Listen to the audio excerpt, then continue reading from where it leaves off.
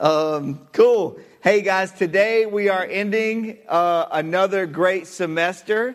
We're kind of transitioning today. This is kind of the close of this season for us. Thank you, good sir. All right. This is the close of this season for us. And starting next week, as a way, this is something we do every year, as a way of kind of embracing the rhythm of our community, as a way of refreshing our own souls as a church. We're going to start worship at the well next Sunday. So every Sunday in the month of May, we go out to the old well and we set up right there on the grass there. And you can bring a blanket, bring a friend, bring a lawn chair, whatever, and hang out with us there. And it's a great way for us to kind of refresh ourselves and to remind ourselves of our roots here in this community. So come and be a part of that next week.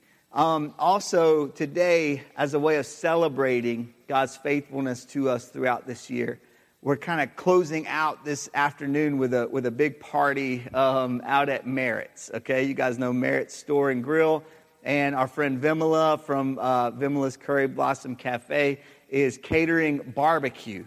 Okay, yes, North Carolina barbecue from our town's greatest Indian restaurant. All right, I love it. It's perfect. Okay. It's going to be great. Come out there, hang out with us. It's going to be a great time. Great way for us to close out today. Also, originally we had scheduled a baptism service. That's part of what we do there at Merritt's. And we walk down to Morgan Creek and we experience baptism together.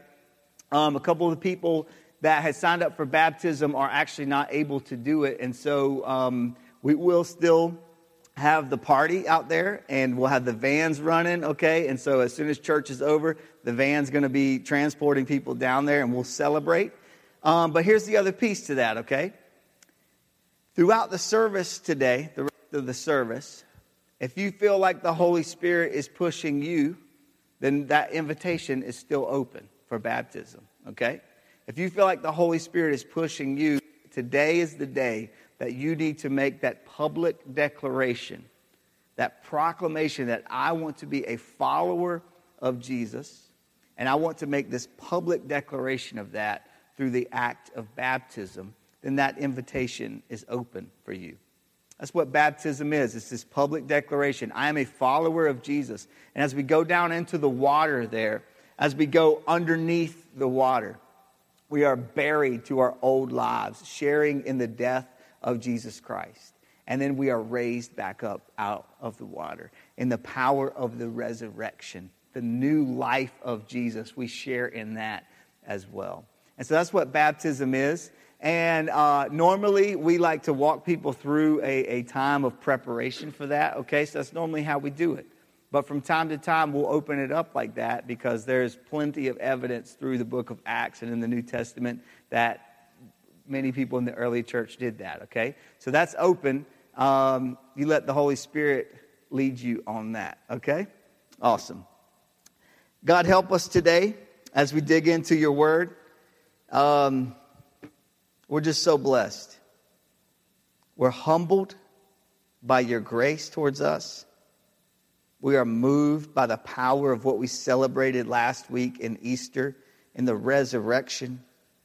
We are moved by the power of the cross and what you did for us there, the sacrifice that makes salvation and forgiveness possible for us. We are humbled, we are moved, we are grateful. And our hearts and our minds are open to you today. Speak to us however you want to speak to us today. It's in your name we pray. Amen. Amen. Along the way, we all collect these marks of our experience, okay? Our experiences leave these marks on us. A couple weeks ago, we were working on colors with our kids, okay? We have two sons, Sam and Luke, little twin boys. They're turning 3 this summer. They are a handful, and I love every minute of it, okay? These guys are awesome. And so we're working on colors, and Luke was running through his colors, okay? And so he's saying the grass is green, the swing is red, Sammy's hair is brown, Daddy's hair is blue.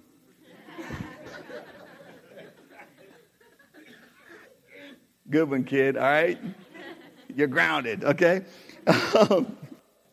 Later that same actual day, I was with Justin in Panera, and there was this older gentleman there in Panera who was very nice, and we talked for a second, and he literally asked me if Justin was my son, all right? So I wrestled him right there in Panera. And he won. The marks of experience, okay? I bear the marks of experience everywhere I go, all right? All of us do. We collect these marks of experience, and that's what we're going to look at this morning. Luke chapter 24, coming in the aftermath of Easter. And we're going to look at the ways that the resurrection marks us, okay? This experience of the resurrection of Jesus leaves these marks on us. So Luke chapter 24, we're going to start with verse 13. And to prove all those people who call me old wrong, I will now wear reading glasses, which I forgot at the back earlier. Okay, I am not old. Okay, 24 starting with 13, all right? Now the same day as the resurrection, two of the disciples were going to a village called Emmaus, about 7 miles from Jerusalem. They were talking with each other about everything that had happened. As they talked and discussed these things with each other, Jesus himself came up and walked along with them, but they were kept from recognizing him. He asked them, "What are you discussing together as you walk along?" They stood still, their faces downcast. One of them, named Cleopas, asked him, "Are you only a visitor to Jerusalem and do not know the things that have happened there in these days?" "What things?" Jesus asked. I love that, right? "About Jesus of Nazareth," they replied. "He was a prophet, powerful in word and deed before God and all the people. The chief priests and our rulers handed him over to be sentenced to death, and they crucified him. But we had hoped that he was the one who was going to redeem Israel. And what is more, it is the third day since all this took place. In addition, some of our women amazed us. They went to the tomb early this morning, but didn't find his body. They came and told us that they had seen a vision of angels who said he was alive. Then some of our companions went to the tomb and found it just as the women had said, but they did not see Jesus." We're going to stop right there, and we're going to look at this first mark that the resurrection creates in us. The resurrection creates hungry minds. The resurrection creates hungry minds. When we pick up these disciples who are traveling on this road, the road to Emmaus, sometimes you'll hear that term used as this kind of moment of discovery and journey towards discovery for people. These disciples are walking on the road to Emmaus, trying to make sense of the scandal of the cross that they just experienced on Friday, and now the rumors of the resurrection that are beginning to spread on Sunday. They are doing everything they can to make sense of the scandal of the cross and the rumors of the resurrection. Their minds are working through it. They are discussing it together. They are trying to put the pieces together and make sense of what has happened. We thought that he was the one who was going to redeem Israel. Now, clearly, that plan is off. There's no way that that hope will be fulfilled. Now they are dealing with the crushing weight of that disappointment, and even more the devastation of the loss of this friend that they loved so deeply. And they're trying to make sense and put these two pieces together. The scandal of the cross and the rumors of the resurrection. How do they fit together? What are we supposed to do with this? The resurrection gets our minds moving.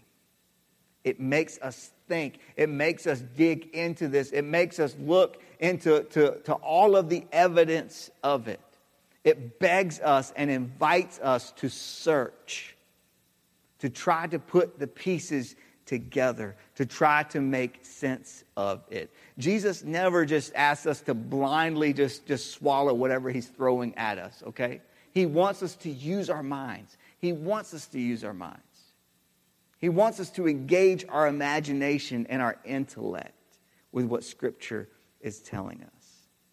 And at times when we come up against questions that are too big for our faith, we think, that's not the time to shut down and to say, well, it must not be true. Absolutely not. We've talked about this over and over. Some of you, this is your last Sunday with us after being with us for several years, okay? And I'm saying this again because I want you to take this with you. When you find questions that are too big for your faith, don't give up. That is an invitation for God expanding your faith, taking you into a deeper understanding of who he is. God is not afraid of your questions. He is not afraid of your questions. He wants you to bring your questions. He wants you to work it out, to engage the mind and the intellect in partnership with the faith and the heart. He invites that. I love this. In Martin Luther's treatment of this passage, he phrases it this way. He describes what the disciples are doing, what this conversation between these disciples in this way.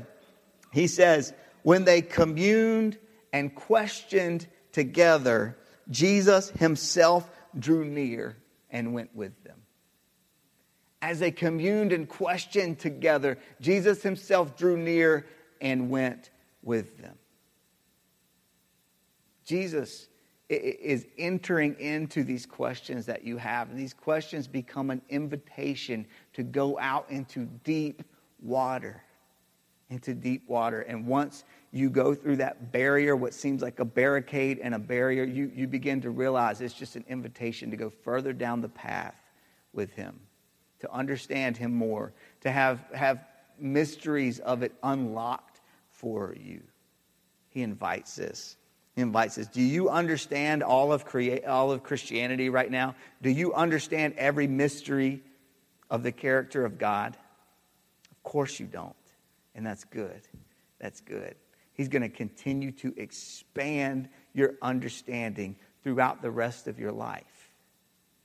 Throughout the rest of your life. The resurrection sparks hungry minds. It sparks hungry minds.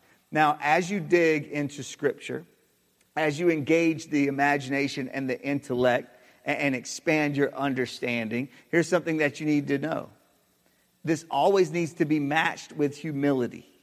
It always has to be matched with humility. The more you understand Scripture, as your knowledge of Scripture and your knowledge grows, then your humility will grow with it. If your study of Scripture is producing spiritual pride in you, then you are doing it wrong. You are doing it wrong. The deeper you go into it, the more and more you realize your need for grace. The more and more you see yourself in the truest light and see God in a more true light as well. And it should produce humility in you. A sharp mind has to be paired up with a humble heart. Spiritual pride is one of the greatest dangers in Christianity. Study the Scripture. Study the Scripture. But keep your heart humble as you expand your mind. I love what Jesus does here as he enters in to their questions and these questions that they are wrestling with, and then they ask him as well, are you the only one who doesn't know? We're talking about these things. And then Jesus actually responds with another question, right? And we've talked about this before. Jesus is the rabbi, and this is kind of a rabbi move to do, right? When you bring a question, then Jesus often poses another question that begins to unlock the mystery for us, right? And he invites us into that process of figuring these things out with him and of enlightening us, right? And this is what he does again. What things? What things? I can kind of see that little smile on his face even as he says it, right? What things? The poet T.S. Eliot says, beware the stranger who knows how to ask the questions. Beware the stranger who knows how to ask the questions. And this is what we see in this moment as Jesus comes up along beside these disciples and they don't recognize him. Here's what you're going to find in your life. There are going to be profound and pivotal moments in your life where Jesus is going to reveal answers for you. And perhaps there will be more profound and pivotal moments when Jesus poses questions to you. He knows how to ask the questions. And throughout the rest of your life, he will pierce your heart with these well-placed questions at just the right time.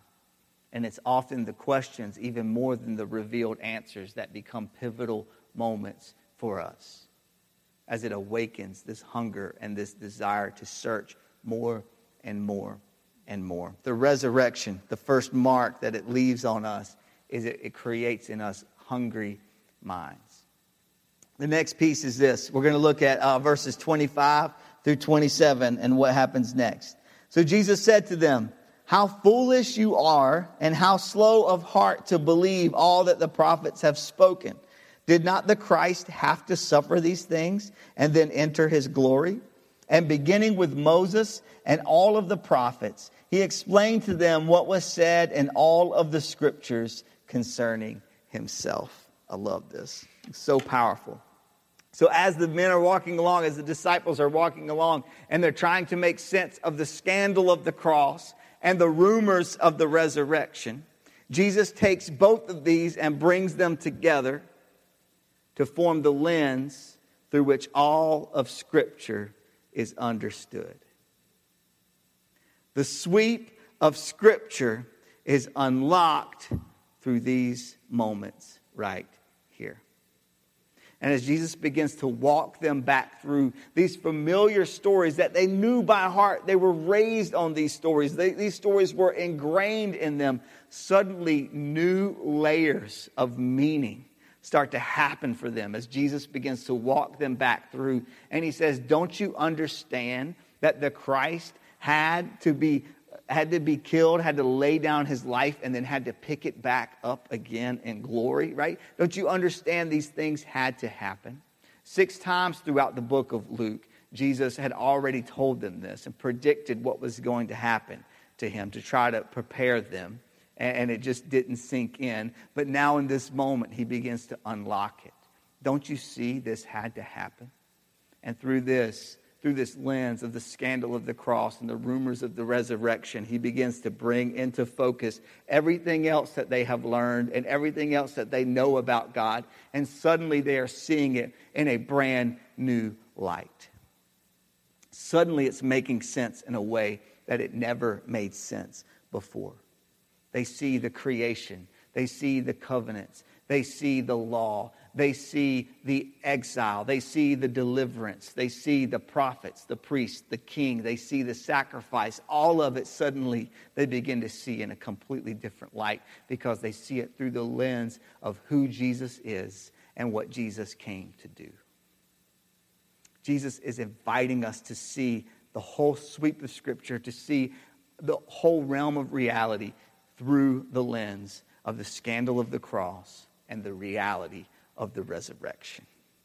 He's inviting us to see that. And when we begin to look in that way, it comes alive in a brand new way. Jesus is the new and better Adam. Adam brought sin into the world, and Jesus conquers sin through his death and resurrection and brings forgiveness. Jesus is the new and better Abraham. And we look at Abraham as this character of great faith, this example of faith. And Jesus is the new and better Abraham. He is the object of our faith, right? He is the core of our faith. Jesus is the new and better Isaac, the child of promise, miracle born. And through him, the entire world is blessed by God. The new and better Moses, the one who leads us out of slavery and into the promise of forgiveness and freedom through the grace of God, through Jesus and in the Holy Spirit. He is the new and better David, the king that we have been hoping for, the rightful king who will take his place on the throne and will reign forever with truth and grace and power. He is the new and better Esther, the one who makes a way for the salvation of his people. He is the new and better Isaiah, the one who doesn't just give a message from God, but embodies the message of God and at the same time becomes the fulfillment of the message of God. Jesus, Jesus, Jesus. He is the centerpiece of all of history. H.G. Wells says, I am not a believer, I'm a historian. But as a historian, I cannot help but look at this penniless preacher from Nazareth and say, he is the center of all of history. There is no one like Jesus. There is no one like Jesus. And through the reality of Jesus, every other mystery becomes unlocked to us through the cross, through the resurrection, the lens through which we see it and understand it all. He moves on. He continues to go on with the disciples. It says this, as they approached the village to which they were going, Jesus acted as if he were going farther, but they urged him strongly, stay with us. It's nearly evening. The day is almost over. So he went in to stay with them. When he was at the table with them, they took bread, gave thanks, broke it, and he began to give it to them. Then their eyes were opened, and they recognized him, and he disappeared from their sight. I love this moment. I love this moment. So if the resurrection produces this first mark of hungry minds, that we will search out what the cross and what the resurrection means, right? And then second, the resurrection produces anchored souls in the person of Jesus. We are anchored in Jesus. He is the centerpiece of all of it. Then here in this moment, we see number 3, that the resurrection produces open eyes. The resurrection creates open eyes. There's this moment of awakening that happens because of the resurrection. As Jesus breaks the bread, they recognized him, and their experience with him before revealed him again. Their experience with him before revealed the truth of who he was once again for them. This is powerful. This is powerful.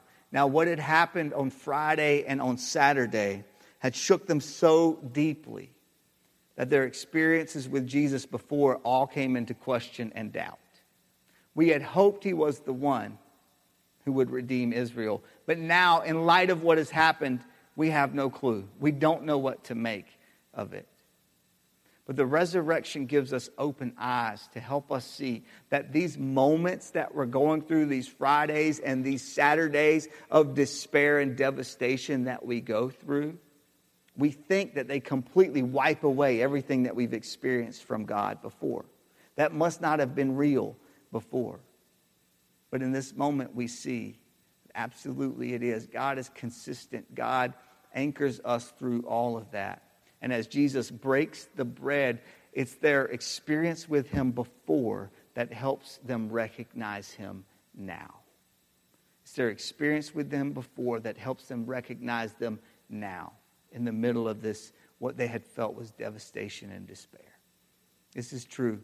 God will carry you through. There'll be moments when you begin to wonder if what you experienced before was even real, because what you're going through now just seems like it's completely wiping that away. It's bringing it into doubt and question and confusion.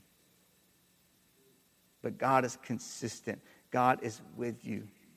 God continues to walk you through that. And you will find that your experiences before will help bring light to discovering him again, to seeing him again, to experiencing him again, to making sense of what you are going through right now. What happened before that helps make sense of now. Ernest Hemingway Who doesn't want to be Ernest Hemingway, right? Everybody, okay? Everybody wants to be Ernest Hemingway. He talked about his experience of living in Paris at this kind of crazy time when a lot of these popular and just legendary American authors are living in Paris. And he spoke about it, and here's what he said about it. He said, if you're lucky enough to experience Paris as a young person, then wherever you go for the rest of your life, it'll go with you. Paris is a movable feast. Paris is a movable feast. Same is true, and to a much deeper extent, of course, of the person of Jesus. This moment when Jesus returns them to the feast that they had experienced before. This feast that they had experienced before. Throughout your life, you will discover that Jesus is a movable feast. He goes with you everywhere, and consistently the truth of what the meaning of the broken bread and the poured out cup, what that means, will continue to be pressed into your heart. Wherever you go for the rest of your life, you carry the experience of the reality of the resurrection with you. You cannot shake this. You cannot shake this. You never will. The resurrection creates open eyes. The final piece is this. As Jesus disappears there from their sights and they realize what has happened, they say to each other, it was him. And they have this incredible moment there where they say, did not our hearts burn within us as he spoke to us along the road? Did not our hearts burn in us? The resurrection produces burning hearts. It produces burning hearts, this personal experience of the reality of who Jesus is. Hungry minds is so important. Search the scriptures. Dig into it. So important. But it has to be paired with this burning heart. For these first followers, the resurrection was so much more than theology. It was so much more than a doctrine to be debated. It was personal. It was personal for them, and it was a personal encounter with the once dead, now very much alive, Jesus Christ. The resurrection is personal, and it has to create in us these burning hearts. Burning hearts. The resurrection is personal. And this weekend, we felt that in a different kind of way. Many of you guys know Miss Robin Britt. She's the owner of Merritt's Store and Grill. We talk about Merritt's all the time. It's one of our favorite places in this favorite town of ours, right? And Miss Robin, this past weekend, passed away after struggling with cancer for almost 9 months. And the reality of that hit us in a very difficult kind of way. Very difficult way. Miss Robin, from the start of this church, had been such a cheerleader and a supporter and a champion for us. We met her before the church even started in a prayer group. And she consistently prayed for us. And all along the way, just was so generous with everything she could give us, whether that was relationships or other ways that she could just open her doors to us. She's incredible. And we would not be the church that we are right now without Miss Robin's influence along the way. Miss Robin was a true Christian. True Christian. The kind of person who has such an authentic experience with Jesus that it just bleeds out of her, right? You could not be in her presence without experiencing her love for Jesus and Jesus' love for you through her. Miss Robin was ready to move at any moment, at any whim of the Holy Spirit she felt, all right? She was ready to move in obedience to the Holy Spirit. Beautiful life.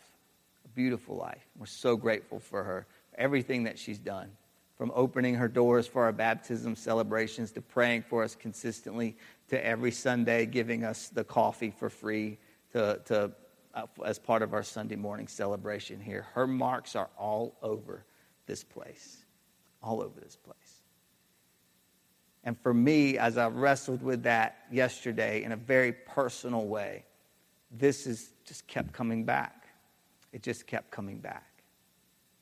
For the disciples, this was more than theology and doctrine. This was personal. This was personal. And for us, it's personal as well.